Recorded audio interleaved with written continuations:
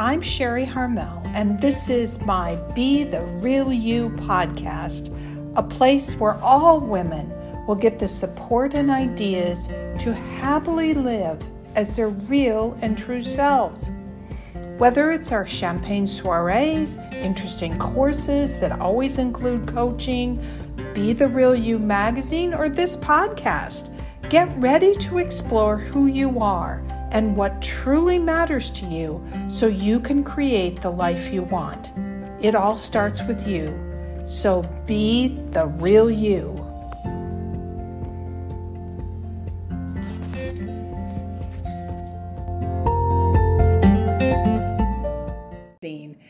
And today's conversation is all about the power of little changes. In issue number 1 of Be the Real You magazine, I interviewed Amanda Godfrey.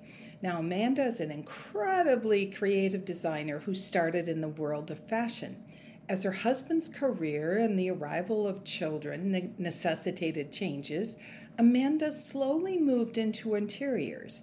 And I bring up Amanda because so much of her professional life was about adjusting to little changes that were going on in her life, while at the same time honoring her innate gifts of creativity. She never gave up, but instead kept herself open and flexible to whatever creative project was revealed next. Tiny shifts and pivots over time, and suddenly she was an interior designer, working on both residential and commercial spaces. So someone might ask Amanda, how'd you accomplish that pivot? As though she had it all planned out until she accomplished maybe an entirely different role. But actually, she did it just one little change after another. It's funny though, because as we reflect back, we always remember the big changes in our lives. Those changes that in a moment shifted our lives in an entirely new direction. The birth of our first child, a divorce, a death, a new love, a move to another city or a country. These are all changes we remember. But what about the little changes we made when we adjusted to life on almost a daily or even a weekly basis? Well, in many coaching programs, you create a 90-day or even a 1-year plan. And ladies, I love big picture plans. I love vision boards. Yes, it is so fun to close your eyes and imagine yourself as though you've achieved all of your listed goals for the year. Yet, if you're like me, most of the time those big goals aren't accomplished because there are no little changes made to ever get to those big goals. Now, here are a few of the big goals I often hear from clients and even some of my coaching colleagues. I want to grow my business to X amount. I want to write a book. I want to lose weight or get fit. I want to get better with managing my money. Wonderful. These are all fabulous big goals. But now, how are you going to get there? And I'm here to say it's the little changes you make that will be critical to whether or not you achieve your big goal. But those little changes are so easy to discount because they're so small and they're often invisible to everyone but you. Now, a few weeks ago, I shared with all of you my own issues around food and how I have used sugar throughout my life as some sort of a dysfunctional ode to love, if you want to call it that. Well, I quit eating candy. On a side note, and this is something to think about, once I actually realized what I had made sugar about and shared it with all of you, I found that it no longer held any power or interest over me, which is fascinating, something to think about. But let's go back. I quit the sugar. Last Monday, I had a medical procedure that required all sorts of blood work, and I was thrilled and more than a little shocked to see that my glucose had gone from over 100, which is kind of pre-diabetic, to 78 in just 2 to 3, I think it was about 2.5 weeks of my tiny change. Now, nothing is visible. I haven't lost all sorts of weight, but honestly, I felt super proud. Change had happened because of one tiny change I made in my life. Now there's 2 points I want you to notice here. First, when you identify what tiny change you need to make, it must be tied to your big goal, or you won't take it seriously. You will discount it to be like no big deal. So I had to connect, that sugar, that candy, to the fact that I wanted to get healthy, really, really healthy, which is my big goal. So those little changes have to be tied to that one big change that you are desiring. So second, just as I felt incredibly proud when I saw my lab numbers, you need some kind of acknowledgement of the completion and the results of those little changes. Remember I said they're often invisible? So if you don't acknowledge those little changes, you won't be motivated to keep the tiny changes in place.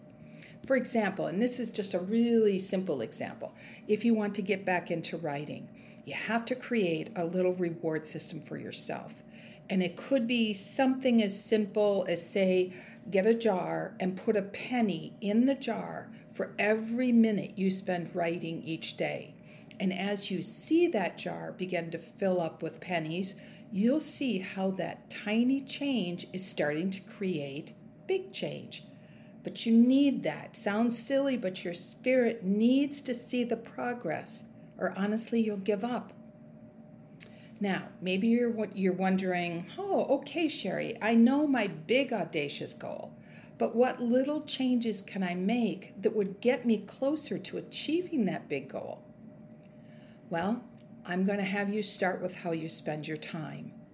How we spend our time is literally how we live our lives. We know that. Up here we know that. It's a true acknowledgement of what's important to you in your life. So in my mini course, it's called Recapture Your Joy, and it's really a fun little mini course, and I think really helps people to get started with any kind of change they want to institute in their life. There's an entire section in that course on time. And so if you're interested, go over to sherryharmel.com and purchase the mini course. It's great. But as I said in the course, every single week we have 168 hours. And we all talk about time in ways like, I wish I had more time, I never have enough time. We hear these phrases all the time, and yet all anyone has, is 168 hours a week. So we know that we can't produce or create more time. It is what it is. So the first step to figuring out what small changes you can make in your life that will take you closer to that big goal is to analyze how you are currently spending your time. Start by creating a graph of your week and a time graph. You're all familiar with a food journal, how you list out everything that you eat in a day. Your time graph or your time journal is going to be very similar, and you want to break it down so that it's in probably 15-minute increments. And then for one solid week, write in everything that you do in that 5, 10, 15-minute block. I don't want you to judge. I don't want you to filter. Don't do anything different. Just document how you are spending your time. Exactly what you're doing day after day, minute after minute. So the other point I want to make is to make sure that you carry a little journal with you, because if you rely on memory, the exercise doesn't work. You have to keep track of what you're doing in the moment, because that's the only way you can break it down and really start to see what's happening in a moment-by-moment basis. So live your life as regularly as you possibly can and track every minute of your time. After a week, you've got in front of you a reality of how you spent the 168 hours that you have. And that's your opportunity to really check in and see what is going on with your time. Lots and lots of people, from tests truly, discovered that they actually sleep more than they think they do, and they work less than they think they do. And now that may or may not be true for you. And sleep is super easy to identify. You know when you lay down and you know when you get up. But then start to categorize your other activities, like how much time are you spending preparing food and eating and meeting with people? When are you on the phone? When are you on the computer? Are you into social media? Are you shopping, socializing, reading, exercise? Even break down your work. And don't just put it down as work. Identify the tasks that are, part of your work in those 10, 15-minute time blocks. It can be a very interesting task even to identify how am I spending time at the office or, the home office, whatever it is. So once you've completed your time log, it's really time to get honest. And in corporate America, we used to call this the come to Jesus discussions or come to Jesus moments. Those of you that have been in corporate America know exactly what I'm talking about. But it's really when we sit down and get real and make the connection between our goals and how we spend our time. And how you spend your time, those 168 hours you have each and every week, is how you live your life. So, take a look at your 1-week journal. Are you spending time on the things that actually matter to you? Can you do a better job of chunking similar tasks so that you can free up some time? Are there activities that need to be given much less time? And what's missing? Relate it back to that big, audacious goal that you have for yourself. Are you spending time on what it is that you want to create? Now remember, if you want to be a writer, you have to spend time writing. If you want to save more money, you have to spend less time shopping. If you want to grow your business, you have to spend more time in front of those who want what you offer. If you want to be a good cook, you have to spend time cooking. Really simple and maybe silly examples, but hopefully this helps you to analyze how you're spending your time and how that relates to your big goals. What's great about this exercise, and I share it with you, and again, I'll remind you that it's in part of the Recapture Your Joy course that is online, sherryharmel.com. But what's great about this exercise is that you can do it as often as needed. I still do it whenever I'm feeling stuck. Whether it relates to my work, my physical self, my mindset, or even my home, I can sit down and analyze what am I doing with my time if I go through this time journal. So what are those small changes that you can make right now that will ultimately take you closer to your big dream? Well, last week I talked about being a realista. I love that word. Your real and true self. And on July 1st, the second issue of Be the Real You magazine comes out. Woo-hoo! I don't want one more day for you to go by without being connected to who you really are. That specialness that is the one and only you. And the magazine just has lots of interesting and fun articles in it. It's a really feel-good magazine, but yet it's motivating, especially for a realista, as I call them.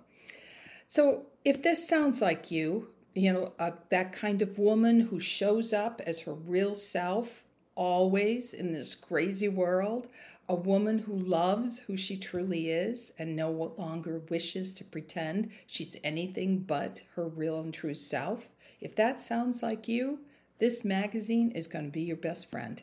You'll enjoy your time together. You'll feel comfort that you're not alone in this quest to be the real you. And you'll get all kinds of ideas of ways to support yourself as you throw open those curtains and say, look out world, here I am. Your life will change when you make time in your busy schedule for those activities you love. And truly, that's what this week's time log is all about. If I want to get to X, how am I going to get there? And what are the little steps, little changes that I need to embrace in my life every single day so that I can create the change that I want? And how will you feel when you embrace the real you? Confident in the woman you are, and you will know what's important to you. No questions. You'll be connected to a group of like-minded women so that you know you're not alone in what I call your realology, another made-up word. Excited and energized to see how your life just keeps getting better when you show up as the real you. And I know because I've embraced this myself, and that's where this all comes from. So join the excitement, ladies, and sign up for Be the Real You magazine if you haven't already. I want to thank you for your time today. And I thank you to, move forward on seeing yourself as you truly are. You are extraordinary, you are unique, and you are a star. Be the real you. A biento.